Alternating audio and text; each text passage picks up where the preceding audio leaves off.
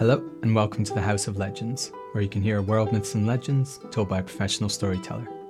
I'm your host Daniel Allison, and this is episode 57, Bran and Skolin. If you're a long-time listener to House of Legends, thank you for coming back for the final instalment in this series. It's been really great to get your messages saying how much you've enjoyed the series. A special shout out to Vivian Keenan, it was really lovely to get your message. And if you're new to House of Legends, welcome, it is wonderful to have you here. This episode is the fifth in our Tales of the Fianna series, which I've recorded to celebrate the launch of my new book, Finn and the Fianna, which will be published in January. If you haven't listened to the previous episodes, do go back and take a listen to them before you listen to this one. You can enjoy these stories individually, but you'll enjoy them a lot more if you listen to them in order. So in the previous episodes, we heard of Finn's birth and how he was raised in the woods by two women, Leolocra and Bomal, hunter and a druid, who kept his existence a secret, lest his father's enemy, Gol MacMorna, seek to kill him. We followed Finn as he crossed Ireland until he met Finnegas, the poet, on the banks of the Boyne, and tasted the salmon of knowledge. We saw him face Gol at Tara on Samhain, Halloween, the Celtic New Year, and win the captaincy of the Fianna, which had once been his father's. So this tale is the last in our series, and it's the first tale in which Finn McCool is the captain of the Fianna. This is Bran and Skolin.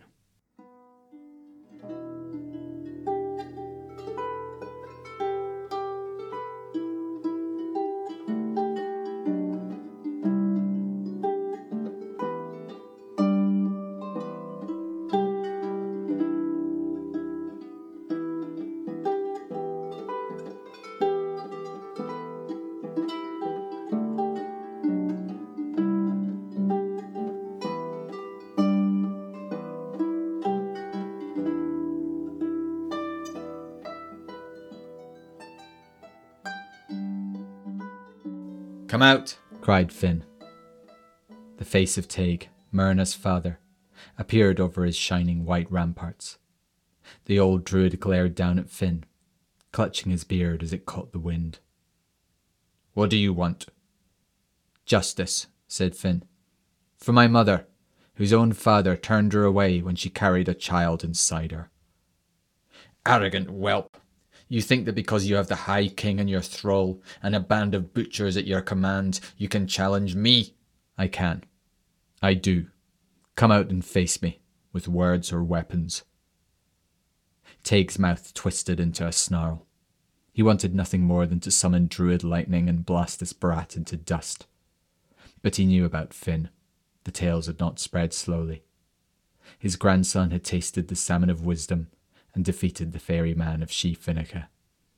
Taig was a proud man, but he was a survivor. "What can I offer you, if I will not fight you?" he asked. "Your hull," said Finn. "My hull? You—" Taig stopped himself. He took a deep breath. "It is done," he said, his shoulders sagging in defeat. The fort on the hill of Allen became the home of Finn and the Fianna. Finn sat in the chair where Taig had sat, and the Fianna came from across Ireland and Alba to meet their new captain and swear allegiance. They found Finn to their liking. He was courteous to all, quick to laugh and quick to join in a game or wager. At feats of arms, none could best him, and he hunted well, though he had no hounds. Young men poured in through the gates to take the tests. In order to join the Fianna, a man had to run through the forest without bending a blade of grass. He had to recite without error the 12 books of poetry. He would be buried in the earth up to his waist, and there defend himself against the swords of 9 opponents, using nothing but a shield and a hazel rod. Most men failed, but a few passed and became Fianna. As for Finn, he woke in the morning and went to sleep smiling. To be surrounded by men of courage and wit, to hunt each day and feast by night, to fight in the practice yard or watch with his friends, joking and placing bets on the swordsman. This was the best life a man could live. He only wished that he had some hounds. A band of Fiann from Ulster arrived at Allen one afternoon. Among them was a man named Ulan. Ulan bathed and dressed before sitting down with his brothers in the feasting hall. and as his eyes roved the hall, they alighted upon a woman at Finn's table. "Who is that?" he asked his companion. "That is Turin," said the man, "Finn's aunt. The woman beside her is Myrna, Finn's mother. She was living over the sea, and when she heard that Finn was captain of the Fianna, she returned to Ireland and joined him here." "Turin," said Ullin, who had barely heard another word after that one. "What a lovely name." "Turin," he said again, enjoying its taste on his tongue. Later that night, with mead courage in him, Ullin spoke to Turin. They danced together, and the next day they took a walk in the forest together.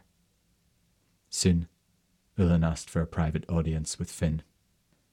"I wish to marry your aunt," said Ullin, "and return to Ulster with her. She loves me as I love her, and I will treat her well." Finn had seen that Ullin and Turin had taken to one another, and agreed to the marriage. "Though," he said, "since I do not know you well, I will need more than your own assurances that you will treat her well." Ullin had expected this. He offered assurances from Goll, Quilcha, and Louis. Finn was satisfied, and the couple departed together. Deep within the windy glens of Ulster was Ullin's home. It was no great hall, only a simple house, but Turin didn't mind. Ullin hunted and fished to keep them fed, and Turin was kept busy doing the 100 things that needed done in the home each day. There were no neighbours nearby, but neither Ullin nor Turin minded much. They were content. Winter came.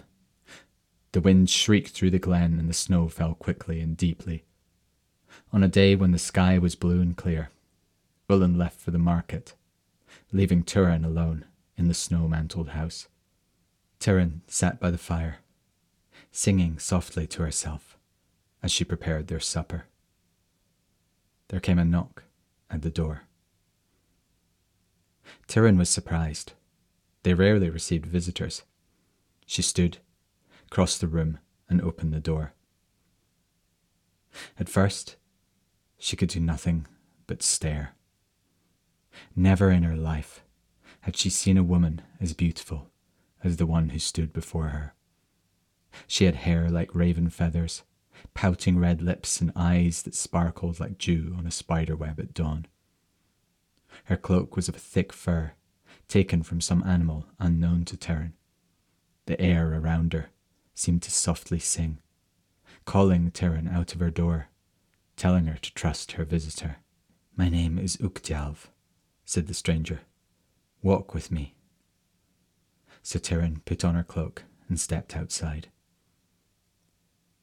Through the snow they walked, taking a path that led into the forest. They passed beneath the sleeping trees, the crunch of their steps the only sound, until they came to a holly grove. "It is cold," said Turin, hugging herself. "Perhaps we should go back." "Or we could stay here," said Ukjalv, "among the hollies." She drew from within her cloak a wand of holly bark.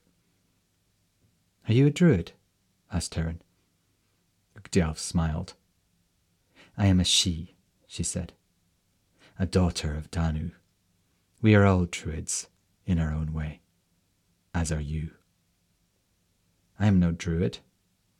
"No, but you have power." Ukjalv stepped closer to Turin. "You made Ullin love you, as I could not. What greater power can anyone have than to capture the heart of their beloved?" The mists in Turin's mind were clearing.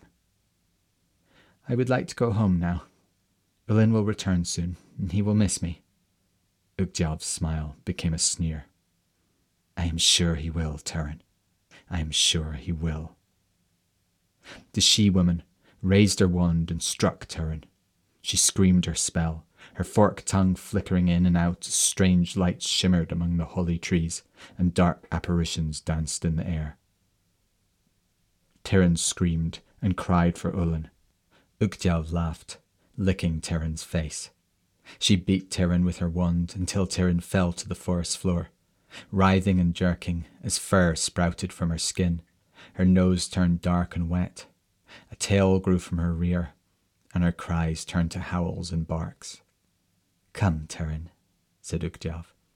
"There is someone I would like you to meet." In another part of Ulster lived a hunter named Fergus. His house lay within a forest, and no visitors ever came to his door, although there had been a time when Ukjov would visit him. Fergus was happy to be alone. He didn't care for company, although he had cared for Ukjov. So he was shocked to hear a knock on his door, and his heart sang when he saw her, until he saw the creature at her side. "What is that thing doing here?" he asked. For while Fergus disliked people, he truly hated dogs. "This," said Ukjov, "is Terran, your new companion." "But Fergus," said Ukjov, "you are making me unhappy. You know what happens when you make me unhappy." Fergus trembled. "Very well. Bring her inside." Ukjov knelt and stroked Terran. "Go inside, my dear," she said. "Stay with this man. Run away, and I shall know of it." Whimpering, Terran slunk past Fergus and into the house. "Do as you wish with her," said Ukjov to Fergus. "Enjoy yourself, but keep her alive." That night, Fergus sat by his fire, watching Terran cower in the corner of the room. "I could do anything I want with you," he said. Yet he knew Ukjov. There was more to this than she had told him. Much more. So he would leave the filthy creature alone. For now. Morning came. Fergus dressed, took his bow from the wall, and readied himself for the hunt. "You won't be eating," he said to Terran, "unless you earn your meat." Fergus left the house and set off into the snowy forest, Terran at his side. "Mark my words, hound," he whispered. "If you scare my prey off..." Before he could finish his threat, Terran surged forward, racing through the undergrowth. Moments later, Fergus saw her leap upon the back of a fawn and bring it to the ground. It bleated in terror, then was silent. Fergus ran to catch up. "Well," he said, panting as he stood over the fawn, its throat ripped out, and Terran sat at its side. There's a good girl, I suppose." He hoisted the fawn over his shoulder and went home to enjoy a day by the fire. A few days later, Terran proved her worth to Fergus once more.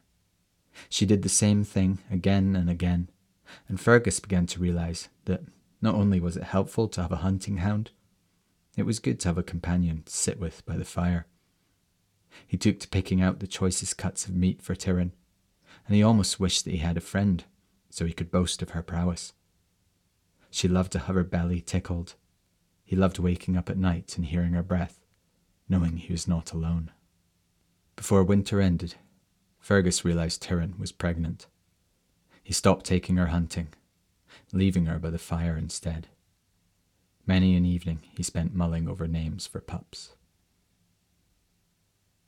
Fergus was happy. Finn was not. Word had reached his ears that Terran was not at Ullann's house. He sent messengers with an order for Ullann to come to Allen at once. "Where is my aunt, Ullann?" asked Finn. "Terran, she disappeared. One day when I was at market, I don't know where she went." "And you did not think to tell me?" "I was afraid. I did not know what you would do." "And you call yourself a man of the Fianna?" Ullann hung his head. "I am angry, Ullann, but I can forgive a mistake. I am giving you one chance to find my aunt. Fail to find her." "I'll find her," said Ullann.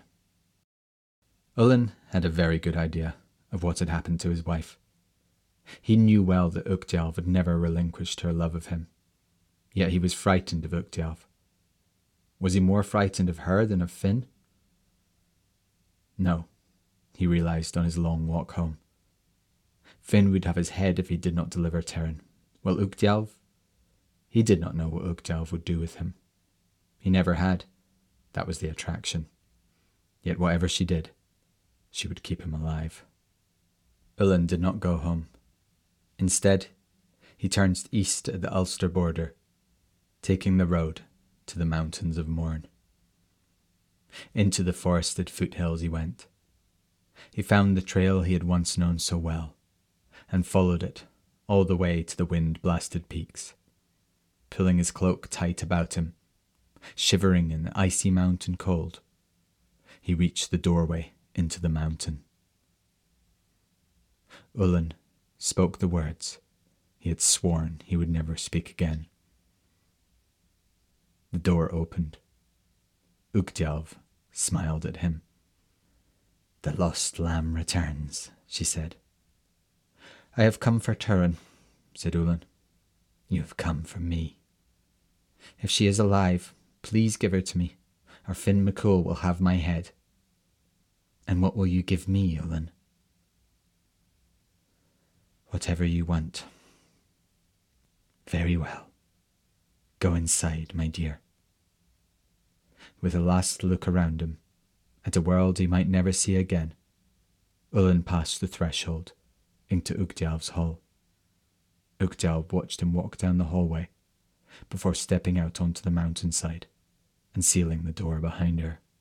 Soon after that, she arrived at Fergus's house. Fergus called for her to enter, and she found him sat in his chair, 2 pups in his lap, while Tyrion lay stretched out before the fire. "I am taking the hound back." "But," Ukdialv laughed, "do not tell me that Fergus has become a lover of hounds." "Well, I've got used to her, and..." Fergus's pleading did him no good. Ukdialv drew her wand and struck Tyrion with it. Tyrion gave an unearthly howl. Fergus clutched the wriggling, yelping pups as their mother rolled on the floor, jerking and foaming, her eyes red and raw with pain. The fur fell from her, her tail receded into her, and a few moments later she lay naked upon the floor, a woman again. Fergus found a skin to cover her with. "My children," she said in a hoarse voice when she could finally speak. "Turn my children too." "No," said Ukdialv. "I think I would rather leave them as they are." Laughing to herself, she left.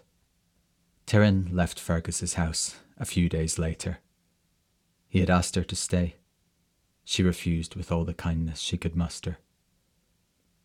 With her pups at her side, she made her way south. There was only one place she could think to go. It was a long road, but in those days travellers could expect a warm welcome wherever they went. The days were cold, but each night saw her curled up at a fireside, her pups nestled in her arms. At last, she stood before Finn in the hall of his fort, weeping as she told him her story. "Stay here as long as you wish," said Finn. "Whatever you would have of me, you need only ask." "There is something." "Yes?" "Take the pups. I cannot keep them." Finn eyed the pups, which were playing beneath the tables.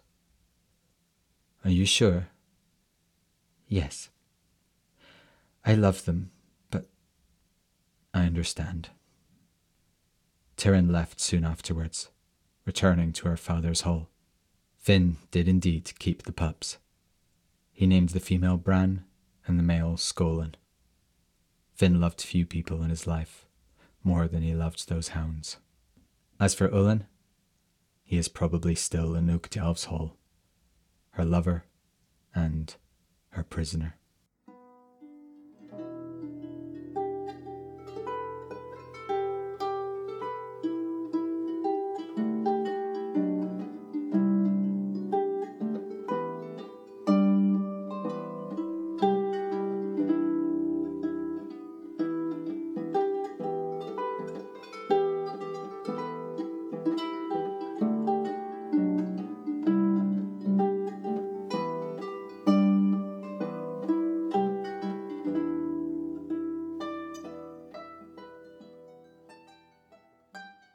So that's the end of the story, as well as being the end of the series and the end of the year. It's been an incredible year for House of Legends. We experienced lots of growth with lots of new listeners coming on board, and we were lucky enough to feature some of the world's finest storytellers, people like Angharad Wynne and Kamini Ramachandran and Sharon Blackie and others. I launched my first collection of stories, Scottish Myths and Legends. I've been absolutely blown away by its success, and I relaunched The Bone Flute as The Shattering Sea, which is now starting to really gain momentum with lots of new fans getting into the story and looking forward to the next book, The Spey Queen, which will be out next year.